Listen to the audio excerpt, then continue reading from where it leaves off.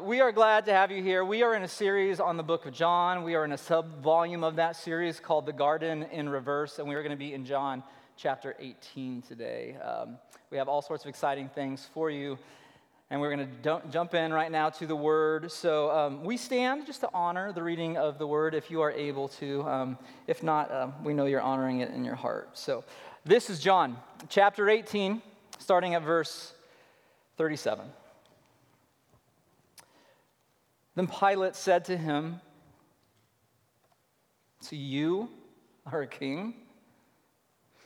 And Jesus answered, "You say that I am a king. For this purpose I was born, and for this purpose I have come into the world, to bear witness to the truth. Everyone who is of the truth listens to my voice." And Pilate said to him, "What is truth?" After he had said this, he went back outside to the Jews and told them, "I find no guilt in him. But you have a custom that I should release one man for you at the Passover. So do you want me to release to you the king of the Jews?" They cried out again, "Not this man, but Barabbas." Now Barabbas was a robber. Heavenly Father, we thank you for your word. We thank you that you have disclosed yourself to us, that you in your grace have revealed who you are and what you're doing in this world and your victory over brokenness and darkness through the person and work of Jesus Christ. And we are thankful. We need to hear from heaven. We need to hear your word, not just the mere words of men. And Father, we live and we move and we have our being in you. We abide in you. We delight in you. In your presence is the fullness of joy. At your right hand are pleasures forevermore, and you make known to us the path of life. And that path, that way, that truth, that life is Jesus himself. And so today, Father, would you grant us the grace to see our Lord and our King? Would you sharpen our minds? Would you soften our hearts that in humility we would sit at the feet of Christ as we listen to your word by the power of your Spirit? And would you help me to be a help to my brothers and sisters today? We love you. We need you. It's in the name of Jesus Christ that we pray. Amen. You may be seated. Well, sometimes we mix things up. Sometimes we mix things up. We put this thing in place of that thing. We make a substitution. We grab the salt, thinking it's sugar, and we have an odd cup of coffee that morning. And we grab the sugar and we put it in the salt shaker, and we make dinner more like dessert, right? We put one thing in place of another, and that's what it means to substitute, right? That's a simple definition of substitution, to put one in place of another. Shortly after our daughter Olivia was born, just a regular Sunday, I was going through my normal Sunday routine, getting ready to preach. So I was up here, you guys were all talking. I was trying to get your attention as I often do, and I had my throat coat tea here.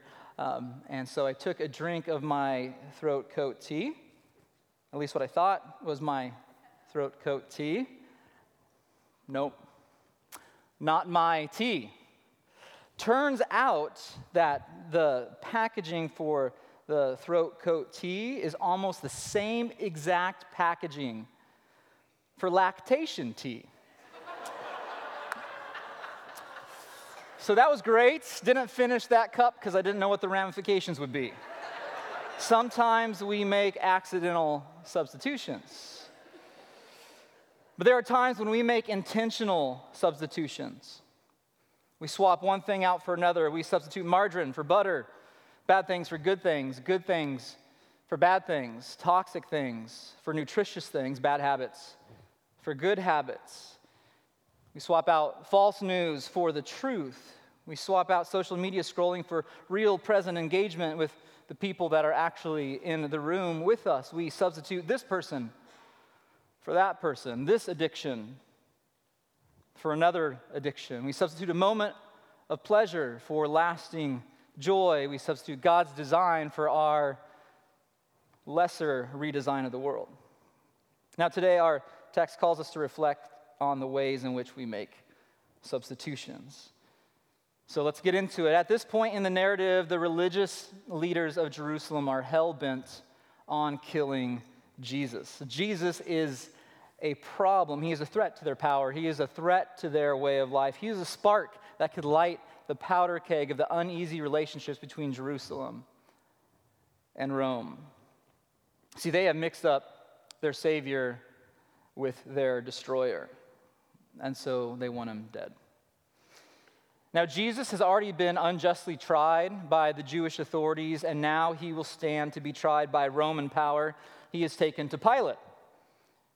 Pilate is the governor, the prefect of Judea. He is known as a stubborn and authoritarian figure whose my way or the highway policy has shed so much blood in Jerusalem because he provoked the people. All sorts of riots ensued from his style of leadership. And he was the substitute, so to speak. He was the representative of Caesar there in Jerusalem. Now, in order to understand what's happening in our text, we have to get our context. It's always key, right? Get our context when we're understanding Scripture. So what we're going to do is we're going to back up now to verse 28. So John chapter 18, verse 28. Here's what it says. Then they led Jesus from the house of Caiaphas to the governor's headquarters. It was early morning. They themselves did not enter the governor's headquarters so that they would not be defiled, but could eat the Passover. So Pilate went outside to them and said, "What accusation do you bring against this man?" And they answered him, "If this man were not doing evil, we would not have delivered him over to you." And Pilate said to them, "Take him yourselves, judge him by your own law." And the Jews said to him, "It is not lawful for us to put anyone to death." Now this was to fulfill the word that Jesus had spoken to show by what kind of death he was going to die. So what's going on? Well, the religious leaders, they bring Jesus to Pilate, but they won't go into his headquarters. Now, is Pilate a Jew or a Gentile? He's a Gentile. They're not going to go into his headquarters because that would make them ceremonially unclean. They needed to stay separate from the dwelling places of Gentiles. They are trying to follow their purity laws intensely so they can celebrate the Passover, one of their main holidays, right? But they have made a substitution. They have substituted religion for righteousness. They have substituted self-concern in the place of other-centered love. They have put their trust in their own schemes and powers in place of trust in God. Here they are trying to kill an innocent man, but are concerned about celebrating the Passover and detailed observance through the law. It's a little bit like trying to hurry up and finish that murder and then clean your fingernails so you can get to church on time. Like it's bizarre. It makes no sense. So Pilate asks them what the issue is. He's asking for a formal charge. What do you charge this man with? And they don't answer straight. Did you notice they don't answer straight? They basically say, well, we wouldn't bring him to you if we didn't have a reason. We have our reason, so just give us the thumbs up on a crucifixion. And then Pilate says, go deal with it yourselves. And they say, we can't, because we know what we want. And we want him dead, and we can't crucify him without you. It would be unlawful. Again, they're making an appeal to the law while they're doing something that is unlawful. This is like virtue signaling writ large. Now, all this would be to fulfill what Jesus prophesied. Remember, he said he would be lifted up, which means he would be placed on a cross. He would be put on a Roman cross. He would die on a tree as a cursed one, as according to the Old Testament law, that those who hang on a tree are cursed. So Pilate sees he has a situation on his hands. He knows this mob of leaders wants something, and they're not going to be happy if they don't get it. So he goes in and he talks to this strange man named Jesus. Look at verse 33. So Pilate entered his headquarters again, and he called Jesus and said to him, "Are you the king of the Jews?" And Jesus answered, "Do you say this of your own accord, or did others say it to you about me?" So Pilate asked Jesus if he is a king. In other words, Jesus, are you a rival to Caesar?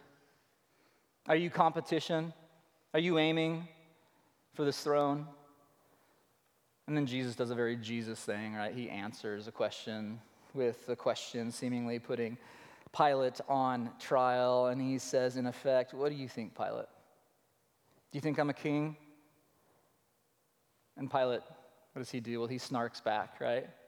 "Am I a Jew? Do I look Jewish to you? Your own nation and the chief priests have delivered you to me. What in the world have you done? What have you done? This isn't about me, Jesus. This is about you and your messed up crew of people.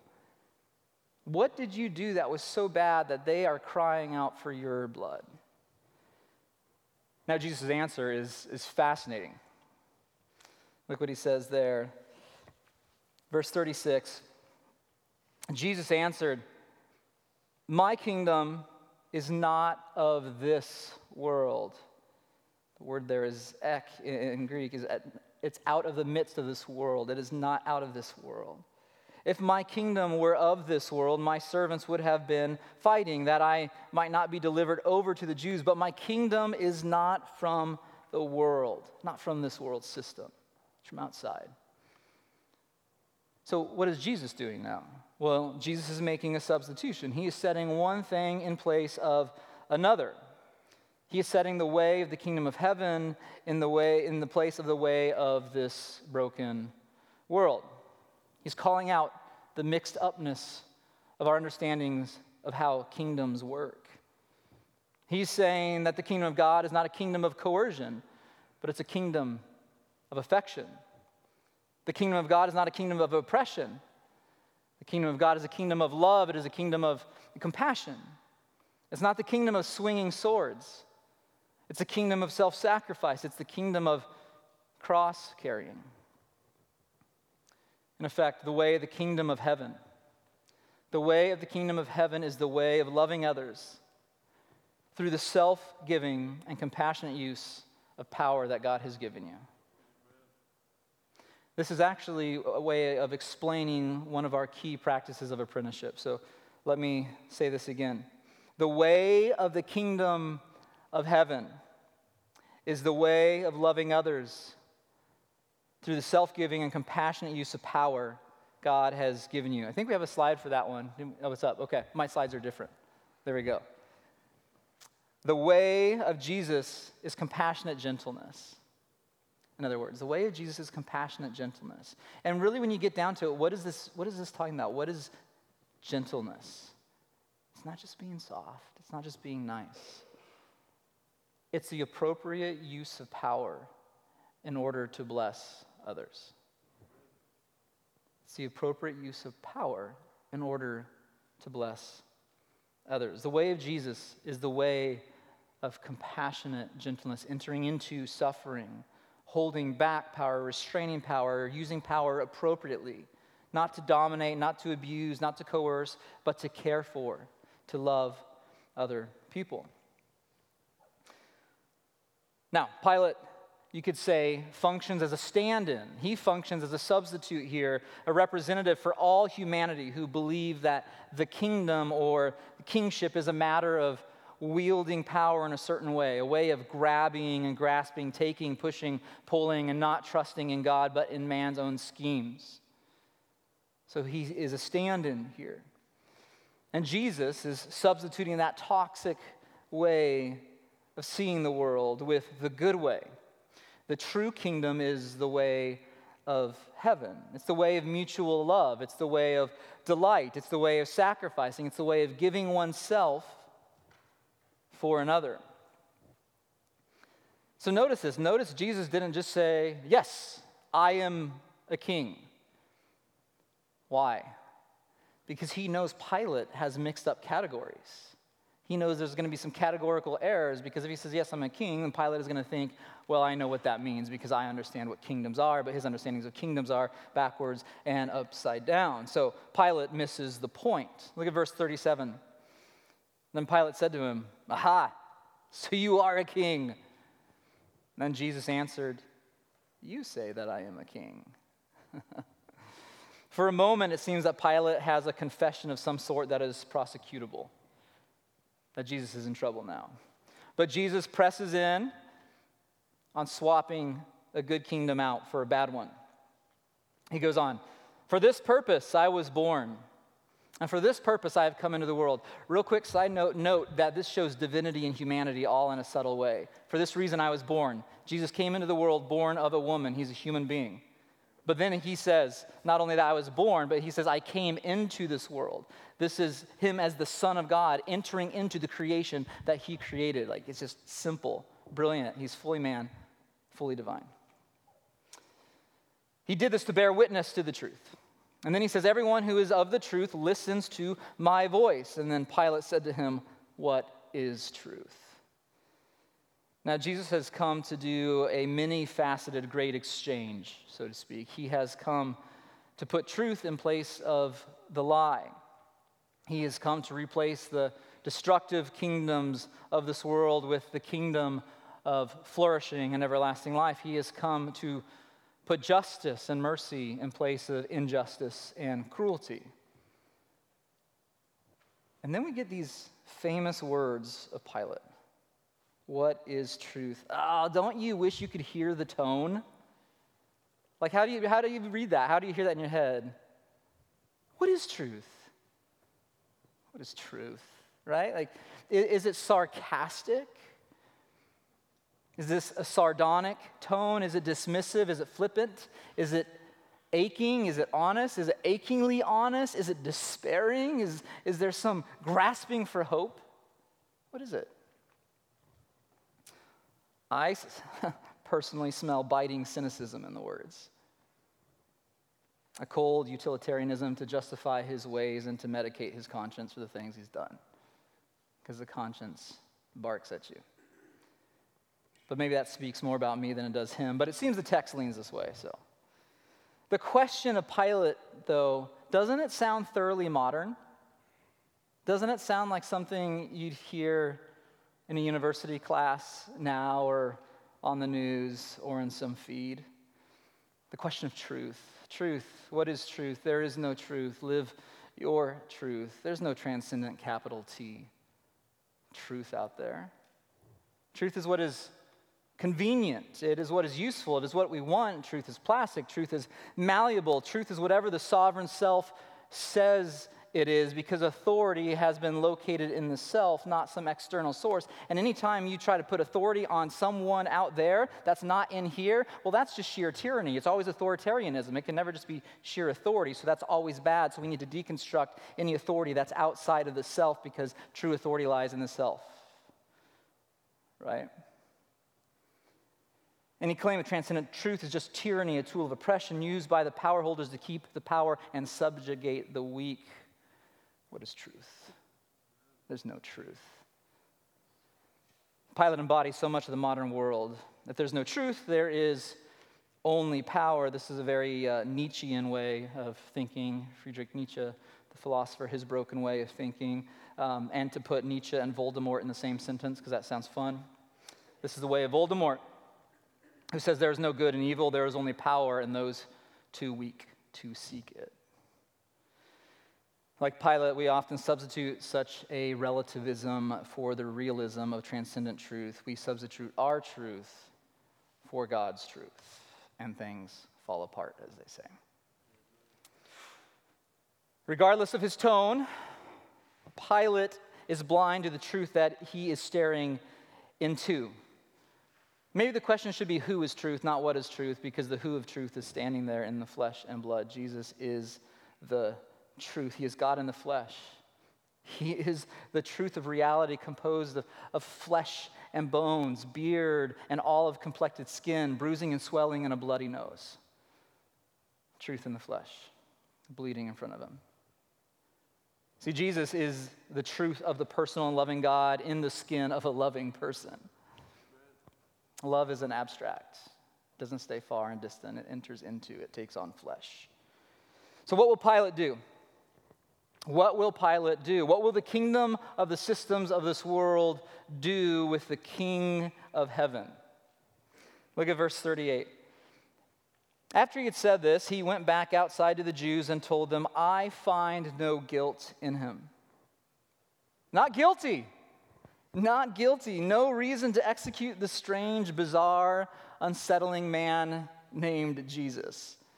After all, Pilate's wife had had a dream, said, don't have anything to do with this guy. So Pilate is starting to try to wash his hands already. But this is so interesting. He says, not guilty, but then we get this bit. Okay. But you have a custom that I should release one man for you at the Passover. So do you want me to release to you the king of the Jews? Or this other guy? And they cried out again, not this man, but Barabbas. And then John makes his comment to make sure we understand the context and situation. Barabbas was a robber. Bad guy. This is a bad guy. So what's going on here? Well, it seems Pilate is playing the manipulative politician here. He knows it's not going to be received well if he lets this Jesus go, and his wife said have nothing to do with this Jesus, and so he puts the decision back on the people who are doing a full court press to lynch this rabbi. You guys have a tradition. I can let one person go on Passover. So do you want me to release this Jesus who is not that bad of a guy, or this notorious Barabbas? It seems Pilate thinks he's found this savvy way, right? To not look like the bad guy and to not make the call himself. In a sense, he's protecting himself and offering Jesus up to protect himself. Shall I release this quizzical Jesus or this infamous Barabbas? That is the question, and I think he thinks the answer is obvious. Well, don't release Barabbas. I mean, after all, he's twice guilty. Insurrection and murder, our passage says robber, but that word means brigand or violent man. And then all the other Gospels talk about how he was part of an insurrection, and he was a murderer. He was a killer. He was trying to overthrow Rome with the sword. So just absorb this for a moment. This is the shocking moment. Roman power, the power of the day, offers them Jesus, and they want Barabbas released. Barabbas in the place of Jesus, Jesus in the place of Barabbas, the man who is loved and healed for the man who has hated and killed. In other words, the third cross on Calvary should have been Barabbas's. Have you ever thought of that? It's Friday morning. There's 3 crosses that will soon be occupied. That third cross, that center cross, should have been Barabbas's. It awaited him. He was guilty. The gallows awaited him, but he was set free. And Jesus was nailed to the wood as his substitute. Jesus has become the substitute, dying in the place of the criminal. And what John wants us to see so badly is that this isn't just some mere prisoner swap, some king for some criminal for a king, an innocent one for a guilty one, or a guilty one for an innocent one. He wants us to see there's something more wonderful, more cosmic about what is happening here. The substitution is happening in light of and in fulfillment to the big national, annual, and beloved celebration of substitution. What's the holiday called? Passover. So let's do this. Let's take a few moments to link up the Old Testament, the New Testament, to see how the interrelations work and bring the text alive, okay? A lot of hyperlinks happening here. Remember, our passage starts with the leaders not wanting to go into Pilate's headquarters. Why? They don't want to be ceremonially unclean. They want to be able to party that night. Right? So what's the Passover? What's the Passover? Well, this comes from Exodus chapter 12. So just in short, centuries before it was Jesus or Jesus for Barabbas, God's people were in slavery for a long time, some 400 years in Egypt. And they cry out, and God sends them a liberator, a redeemer, a prophet, Moses. So Moses goes to redeem the people, but Pharaoh in his hard-heartedness over and over and over again refuses God. And so there's punishment, there's judgment, and that judgment is ultimately going to take the form of death that would come to the firstborn son of everyone across the land, which is a parallel and fitting punishment given that Pharaoh threw the firstborn children of the Israelites into the waters. Connection. It's not random. But there was a way through this. God had provided a way for death to pass over. Pesach, that Hebrew word for Passover, means like to either limp or to leap over and to connect.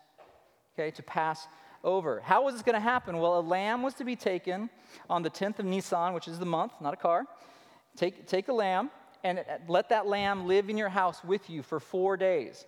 Why? So then you could inspect and look at that lamb and make sure there was no fault in that lamb and understand that that lamb was perfect and innocent and pure, and it was going to be hard to kill. And then on the night of the Passover, the 14th there, they were to take this lamb and they were to slaughter it, and they were to paint the blood vertically and horizontally across the threshold of their house, and they were to eat a meal to consume that animal. And every home that trusted in God's, let's just say it, odd, weird way of salvation, they would have death pass over, and the firstborn would live. Okay, so this was a major holiday. It is a major holiday for the Jewish people. It was in their rhythms. It was in their DNA. But let's name this for what it is. It's the celebration of salvation through substitution. It's the celebration of salvation through substitution. A spotless lamb was put in place of a son. Death was coming. So the substitute took that death so the son would live. Okay, and we got that loaded? Now with that lens, let's go back to our passage. John 18, verse 38. After he had said this, Pilate, he went back outside to the Jews and told them, I find no guilt in him. But you have a custom that I should release one man for you at the Sabbath. So do you want me to release to you the king of the Jews? And they cried out again, not this man, but Barabbas. Now Barabbas was a robber. You see in him. I find no guilt in him. Multiple times this is said about Jesus throughout this whole thing. Jesus is the inspected lamb. There's no flaw. There is no guilt.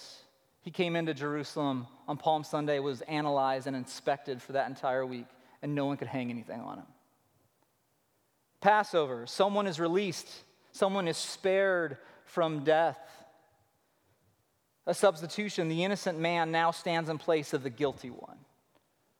The innocent will die in the guilty's stead. This is incredible. This is the gospel written in history and festivals and times and rhythms and meals. Amen. And it gets more amazing.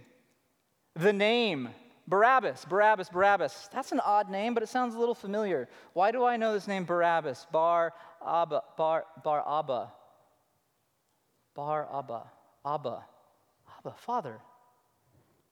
Abba, Father. Bar, Aramaic for son. The son of the Father. Barabbas literally means the son of the Father. So put this together. What we have here is a violent, rebellious insurrectionist, murderer, son of the Father, who was set free because the humble, faithful, self-giving, true son of the Father took his place and underwent his death. The son swapped for a son. 2 Corinthians 5:21, he who knew no sin became sin for us so that through him we could become the righteousness of God. The substitution. Amen. See, this is not just about the insurrectionist in Pilate's sight, friends. This is about the insurrectionist in the pew right now. You. And this is about the insurrectionist standing in this pulpit. Me. We have all thrown up our fist in the sky and said, my way. I will do this my way, and I will overthrow your kingdom, and I will step on people along the way. I will do this my way. Barabbas is a representative of all humanity. Jesus is the Son of God who stands in our place, who takes the cross that awaited us on the hill. Imagine it, waking up on Friday morning, knowing that you are about to die a death that has been brilliantly engineered to be the slowest, most painful, most shame-filled death that the wicked human mind could conceive. Knowing that that awaits you. And then, that afternoon, you're hopping and skipping home. Charges dropped. Slate is clean, all because another person took your place and is hanging on the cross that should have been yours. Your cross was occupied. You couldn't be put on it.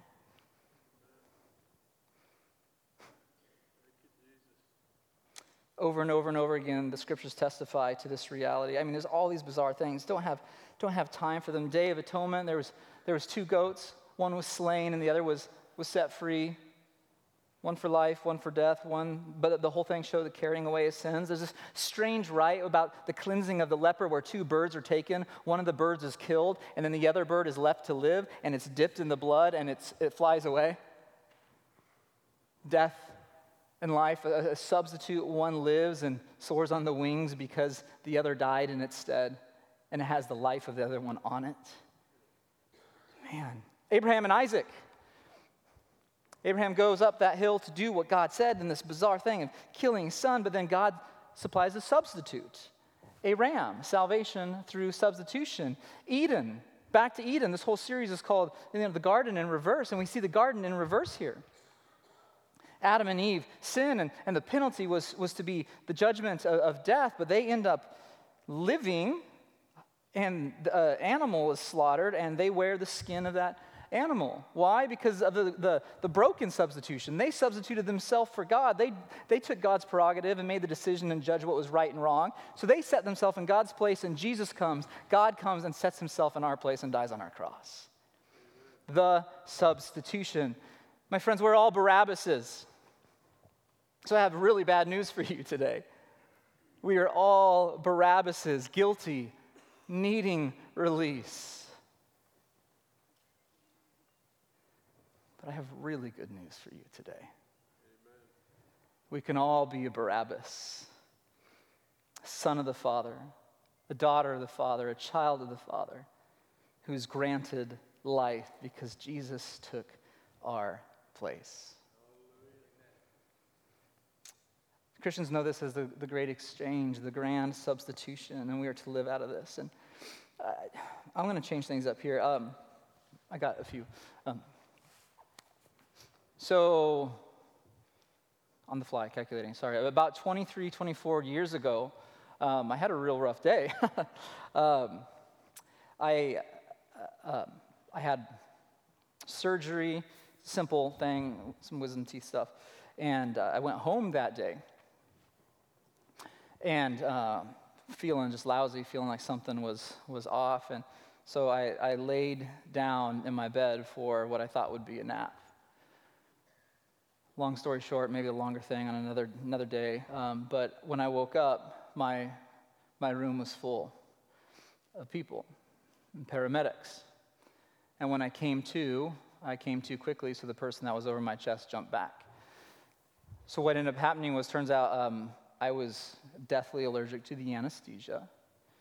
And I went into the room, went to take a nap. My mom closed the door, and my heart stopped. And later she came in, and she found me with no pulse. She called 911. Or she called my dad, who called 911. And the whole thing just evolved. And then suddenly there was somebody who was being my heart for me. Suddenly there was somebody who was being my lungs for me, doing what I couldn't do. They were my substitute body. They were helping me breathe and kickstarting my heart. And dude, that'll mess with you. To know that your heart had been stopped, it'll change the way you think. But how much more would it radicalize and revolutionize your life if you took deep into your being that your Creator got on the cross that you deserved, that he gave you his life for his death, that he has brought you to life by undergoing the death that you deserved. To live in light of that, how much more glorious is that than gaining a few more years of your life? Because my heart will stop again someday. But because of Christ, I will live eternally. Because he died in my place. Friends, Jesus substitutes his perfection for our failures.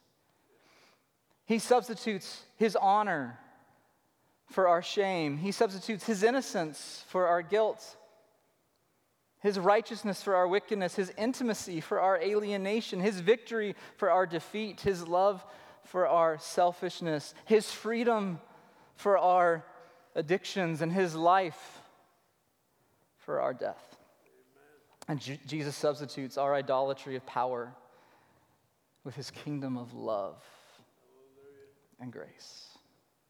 The way of the kingdom of heaven is the way of loving others through the self-giving and compassionate use of power that God has given you. Live in light of this great substitution. Remember that the way of Jesus is compassionate and gentleness. Heavenly Father, I want to thank you for your grace, one, that I'm standing here. Two, for the eternal life that you have granted me and my friends and my brothers and sisters who didn't have to walk up that hill because you walked up that hill for us. This substitutionary atonement, God, would it be more than a doctrine for us? Would it be this deep reality that changes the shape and changes the structures of our affections, that we would live in light of it and be willing to give our life for the lives of others like you gave yours for us? So, Lord, would you do a deep work in us? For those who don't know you, who didn't know you just moments ago, but you've done something in their heart, would this be their day of new life? And we come to this table in grace because of you. We love you. Amen.